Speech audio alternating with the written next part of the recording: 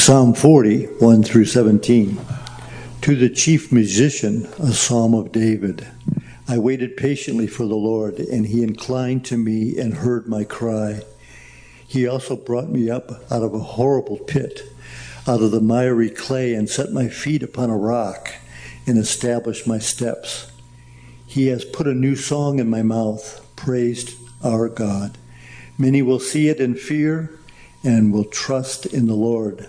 Blessed is that man who makes the Lord his trust, and does not respect the proud, nor such as turn aside to lies.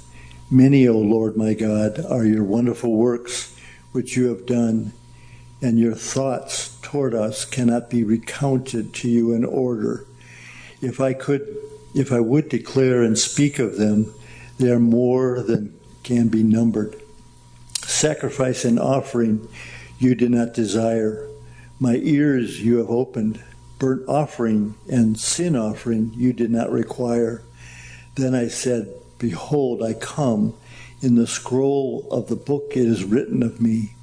I delight to do your will, O my God, and your law is within my heart.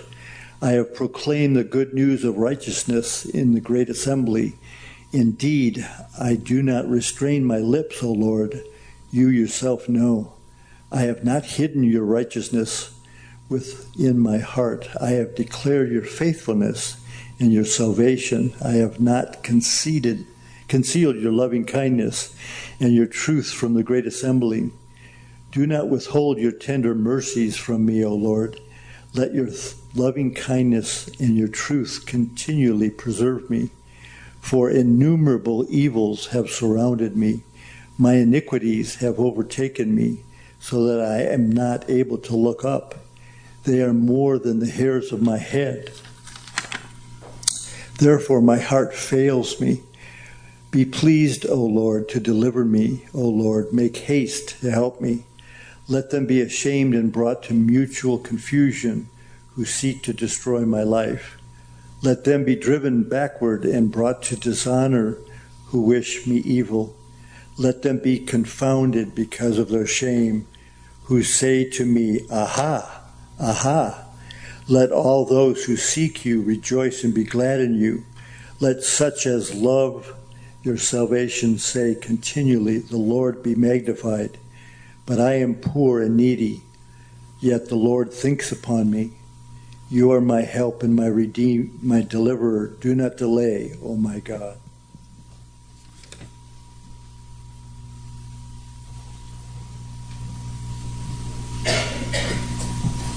Thanks, Don.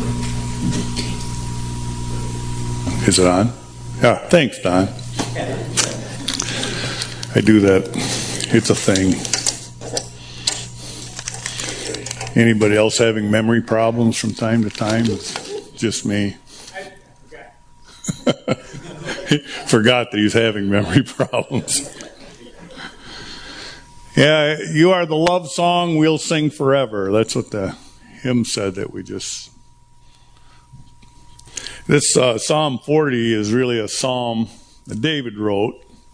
But it's one about giving thanks, and it's one about lament. It's one about the resurrection at the beginning, and it seems like the burden of the cross at the end, which chronologically to us in the West here seems a little odd. But the resurrection's where the power and the glory is, so maybe, I don't know.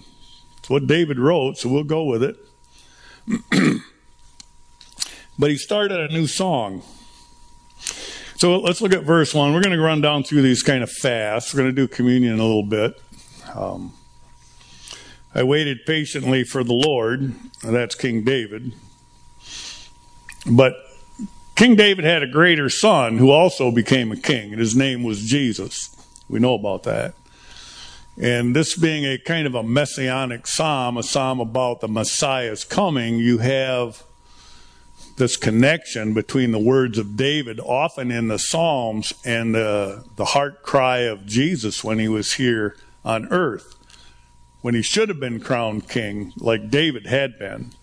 And there's a lot to think about when you read David's writings, because his greater son, the Lord Jesus, had the same flesh and crying in heart. And we're going to look at some of that here tonight. He waited on the Lord. And we know that Jesus always said, I've come to do the Father's will. I don't go anywhere he doesn't tell me to go. I don't do anything unless he tells me to do it. And I don't say anything unless he's put it in my heart and my mouth to do so. And that was the attitude that Jesus had when he was here. And David is basically claiming the same thing. Now, we know David struggled in the flesh with the level of commitment and obedience that he often portrayed in the written word. But nonetheless, most of us as believers today claim to be Christian, claim to be followers of Christ, claim to have faith in the death, burial, and resurrection of Jesus. And again, how are we doing? Oh, a lot like David. You know, we struggle, but that doesn't change the desire in a sense of our heart. We have a little better shape than David had. We have the power of God with us and in us, the Holy Spirit, where for David in his time, that sort of came and went, and he was left more to his own devices to really struggle in his humanity to walk with God in that sense. And he inclined his ear and he heard me. He heard my cry. You could think of Gethsemane when the Lord was crying about the coming of the cross. He knew it was coming. And he also brought me up out of the horrible pit, the grave, the resurrection, out of the miry clay, and has set my feet on a rock. He has given the Lord Jesus a sure standing. If he had only died on the cross, well, he'd be dead. You know, they buried him, but he rose again from the dead, which means the grave couldn't hold him. It means that he had no sin of his own. If he had his own sin, he would have stayed in the grave. There's no resurrection for the sinner. The soul that sins dies. He had no sin. So the grave couldn't hold him. When he rose up out of that grave, he was set on sure ground. He had a standing like no other. God the Father, Son, Holy Spirit, embodied in the person of Jesus Christ, is standing after the cross. He's out of the grave and has found a foothold. How do we know? Well, when Stephen was being stoned, what did he see? He looked up and saw the Lord Jesus. And where was he? Standing at the right hand of the throne. He has a standing because of the resurrection. David was given a throne, and he had a place to stand before God and before man and to live it out. And so but we see this in Jesus as well. He put my feet upon a rock and has established my steps. He put a new song in my mouth, praise to our God. And we just sang about that. He is the love song we'll sing forever. Now, it's a new song. You got that? There's going to be a new song. What kind of a song is that? Praise to our God. There's a part of, 6 times David says in the Psalms there will be a new song. 6 over here. 6 times there will be a new song. Isaiah said it once in chapter 42, there's going to be a new song. And John, in Revelation, said twice, there's going to be a new song. What is the song? Praise to our God, that we will sing forever. And that's why Rob and Mark penned those words in the song that we just sang. New song, new song. Anybody here ever sung in a choir? Raise your hands real high. Somebody write their names down. Played in a band or an orchestra, symphony. You know, you think about the famous composers in classical music and you look at the score, you know, the sheet of music. And the way they wrote it originally, too, it's mind-boggling. There's people that can actually play that stuff, you know. But you look at the way they composed all of that, and every one of us is in the process of becoming a note in the symphony of heaven. That when we see the Lord, will make up that love song that we sing forever. It's going to be a new song. It's going to be something like we've never heard before. And we get glimpses of it in the book when it talks about thousands and thousands of voices from all over singing. Yeah, I can't imagine. I've been in some big groups where there was some singing going on, and it puts chills. I mean, some of you have been there. You know what I'm talking about. It is amazing. It's going to be a new song, and people will hear it, and they will have some fear in their lives, and it will bring them to trust God. So the song that I'm singing in this life, the people who are watching, are they developing that kind of fear and reverential trust? And is it somehow bringing them to a place where I need to trust in God like they trust in God?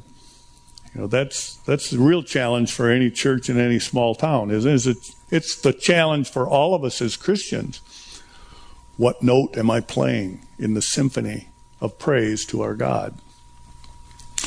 I know that prior to 1973, I listened to different kinds of music.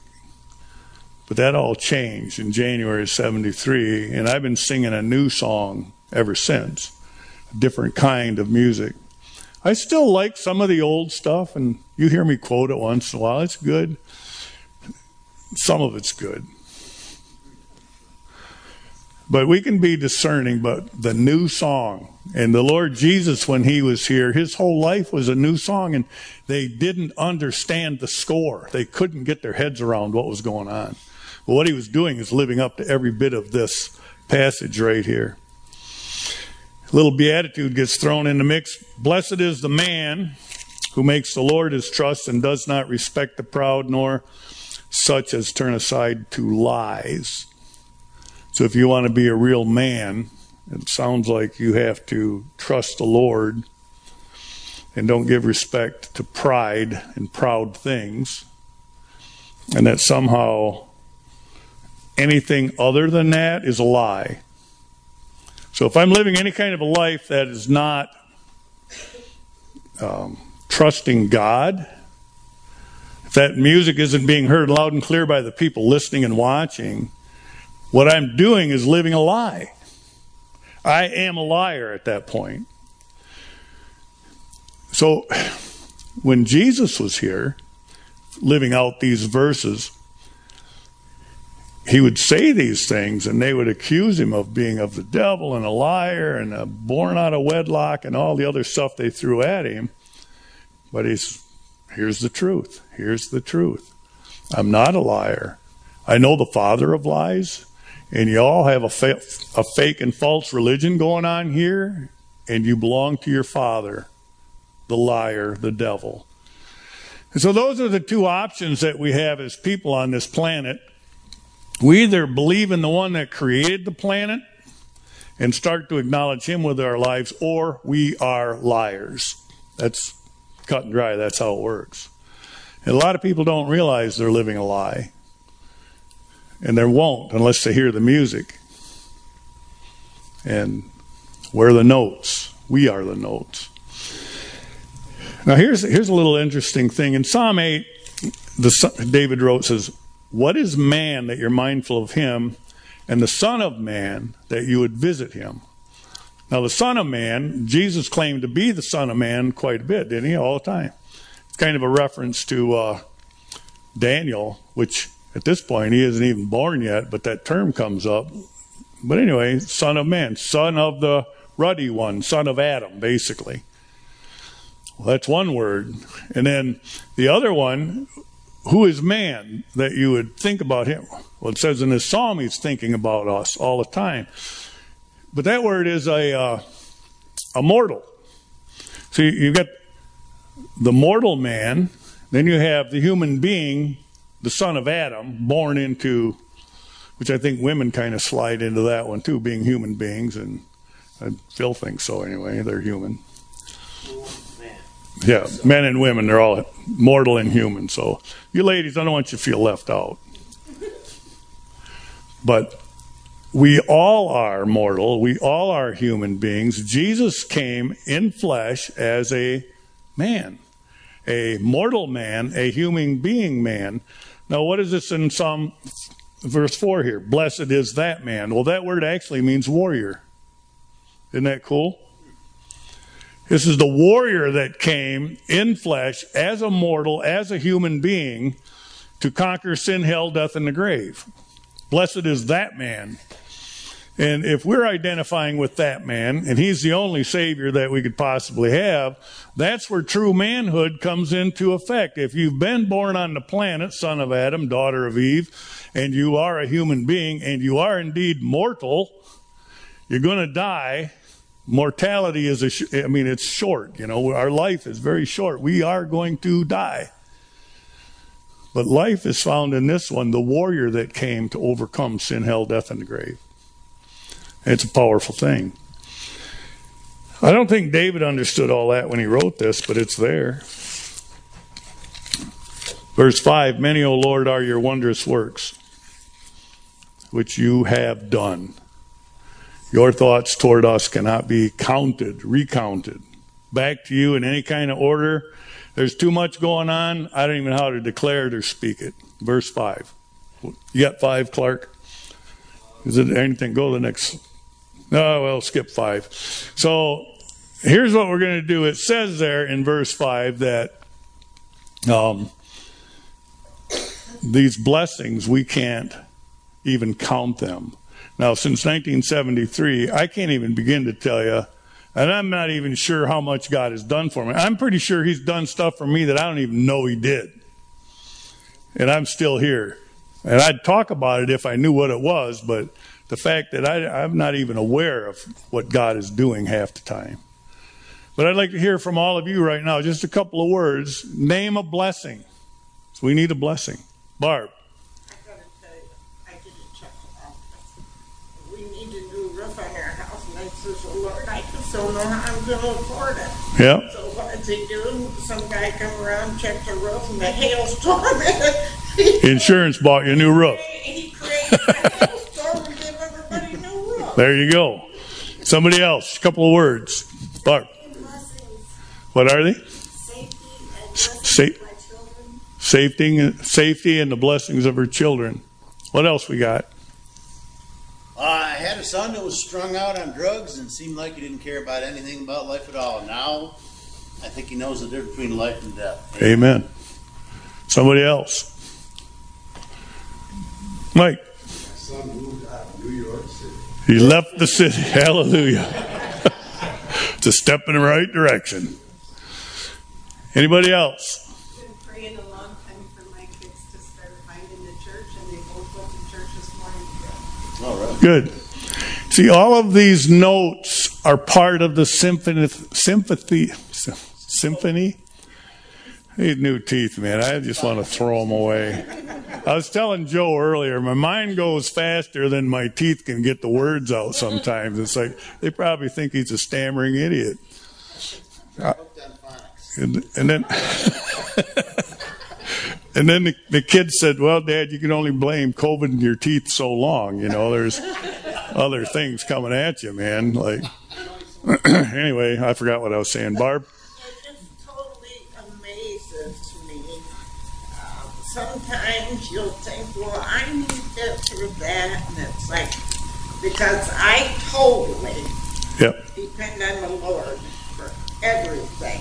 And he's been faithful. And it's like, well, Lord, I don't know how you're going to pull that one off, but all of a sudden he does, and it's like, I wouldn't have thought of it in a million years. Yeah. Just here it is. This old hymn here, and we say it's an old hymn. It's not a new hymn, it's an old hymn, but it's actually not that old. It was written in 1897. Count your blessings, name them one by one. You realize that was written 1 year after this building was put up? Isn't that cool? And now we are enjoying the blessing of this building as well. But it's interesting stuff. Let's go on. Next verse 6. But all of these kind of things of just the blessings and the acknowledgement and saying it back to God is all part of the music that sings that love song back to him, So he says in verse 6, the psalmist wrote, sacrifice and offering you did not desire. My ears you have opened. Burnt offering and sin offering you did not require. And in Hebrews 10, that's quoted, but it's quoted differently. I want to read it to you and watch the difference when it comes up. Sacrifice and offering you did not desire, but a body you have prepared for me.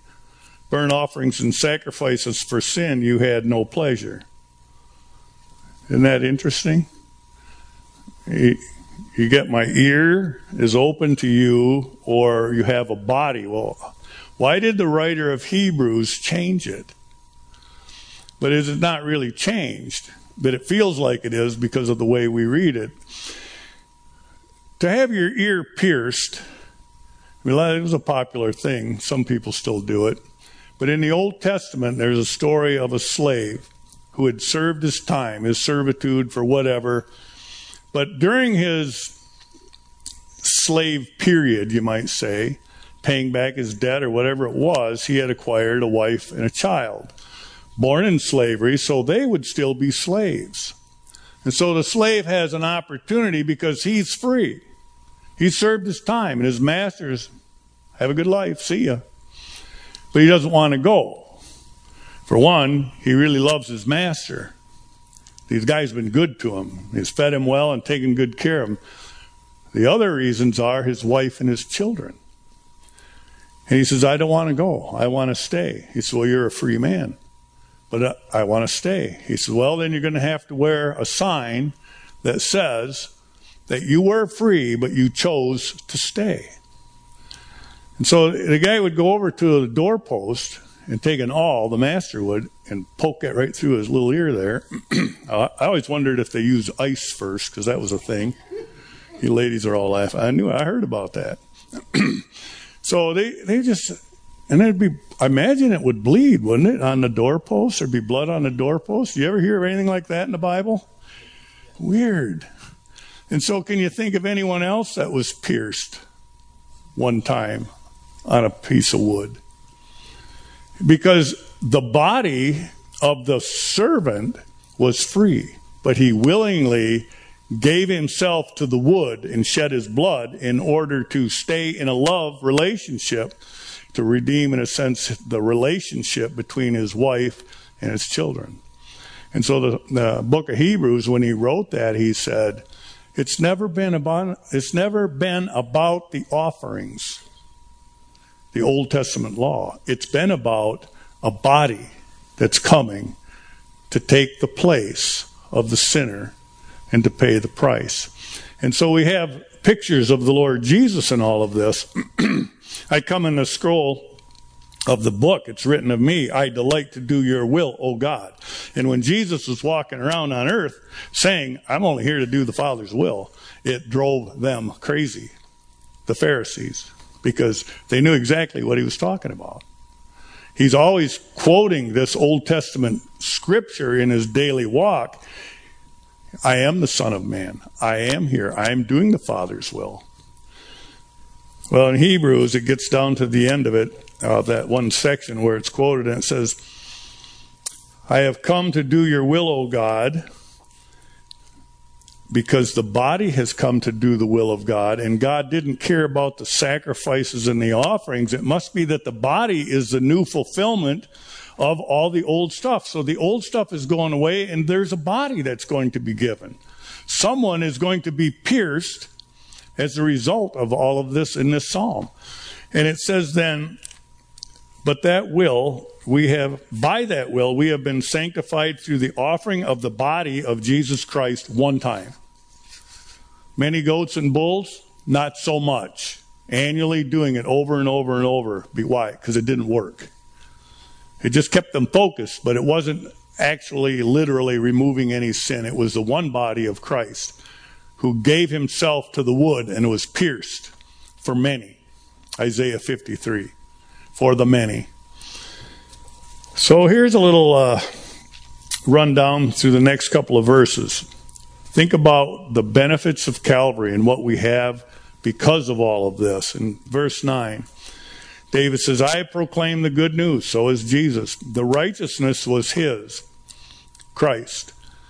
And David was proclaiming God's righteousness. The righteousness was given to us. But nonetheless, David says, I do not restrain my lips, O Lord. You yourself know it. I have not hidden your righteousness. I have declared your faithfulness, your salvation, your loving kindness, your truth, your tenderness, your loving kindness, your truth. You get down to verse 12, and there's a bit of a lament confession thing here. And he says, innumerable evils have surrounded me. Well, we know that happened at the cross of Calvary. Evil was, and my iniquities have overtaken me. And David could say that. Sometimes we say it yet to this day. It's because I sinned a while back. It's because of my past life. I'm now reaping what I've sowed. I mean, we feel it. Jesus wouldn't say that. But what was surrounding him was all the evil and all the iniquity and all the sins of others, because he took it all upon himself and paid the price. And so David is reciting this about himself, but there is the shadow of the cross in there. They are more than the hairs of my head, and my heart fails within me. And again, we hear the Gethsemane prayer. Be pleased, O Lord, verse 13, to deliver me. O Lord, make haste and help me. Let them be ashamed who brought to mutual confusion, who seek to destroy my life. They sought to kill David, and they sought to kill Christ. Let them be driven backwards and brought to dishonor. Do you remember when they came to get Jesus on the mount? And Judas betrayed him with a kiss? They all fell backwards. Hello, here's your sign, people. It's in fulfillment of Psalm 40, but they don't see it.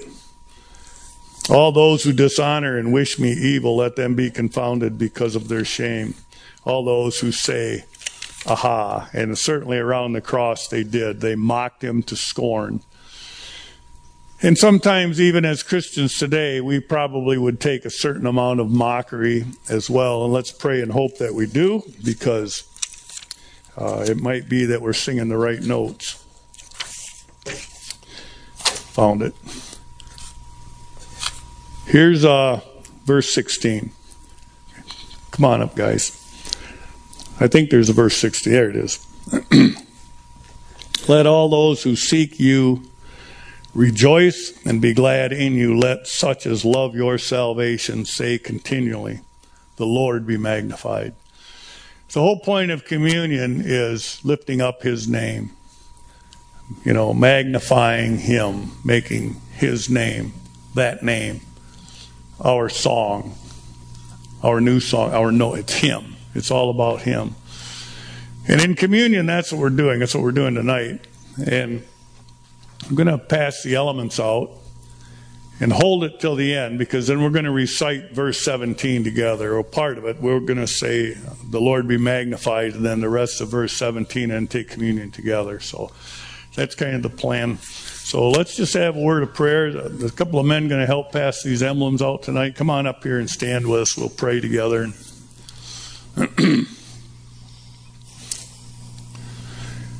Let's pray. Lord, we just ask your blessing on our time as we remember you, that we should remember your holy name and magnify your name.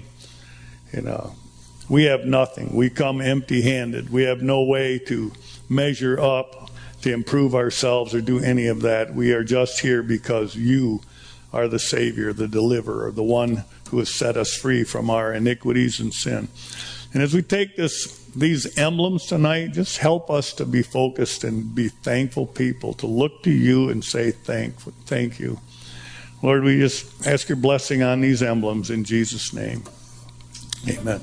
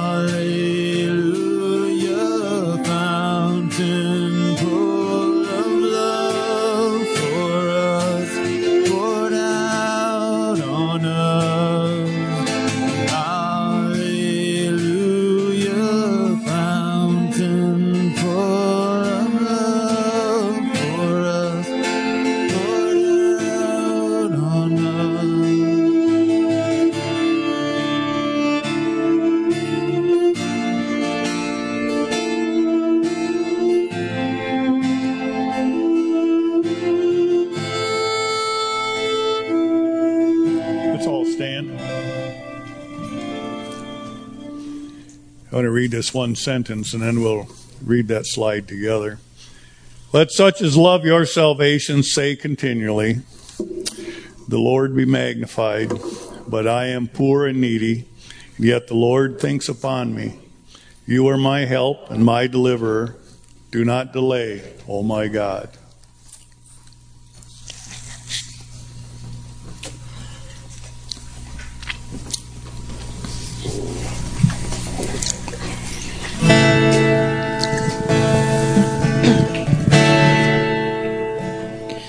Were creation suddenly articulate with 1,000 tongues to lift one cry, then from north to south and east to west we'd hear Christ be magnified. Were the whole earth echoing his eminence, his name would burst from sea and sky, from rivers to the mountain tops, we'd hear Christ be magnified. Oh, Christ be magnified. Let his praise arise. Christ be magnified in me. Oh, Christ be magnified on the altar of my life. Christ be magnified in me. When every creature finds its inmost melody, in every human heart its native cry, and then in one enraptured hymn of praise we'll sing Christ be magnified. Oh, Christ be magnified. Let his praise arise. Christ be magnified in me. Oh, Christ be magnified on the altar of my life. Christ be magnified in me. I won't bow to idols. I'll stand strong and worship you. And if it puts me in the fire, I'll rejoice 'cause you're there too. I won't be formed by feelings. I'll hold fast to what is true. If the cross brings transformation, I'll be crucified with you. 'Cause death is just the doorway into resurrection life. If I join you in your sufferings, I'll join you when you rise. When you return in glory, all the angels and the saints, my heart will still be singing. My song will be the same. Oh, Christ be magnified. Let his praise arise. Christ be magnified in me. Oh, Christ be magnified in the altar of my life. Christ be magnified in me. Oh, Christ be magnified. Let his praise arise. Christ be magnified in me. Oh, Christ be magnified in the altar of my life. Christ be magnified in me.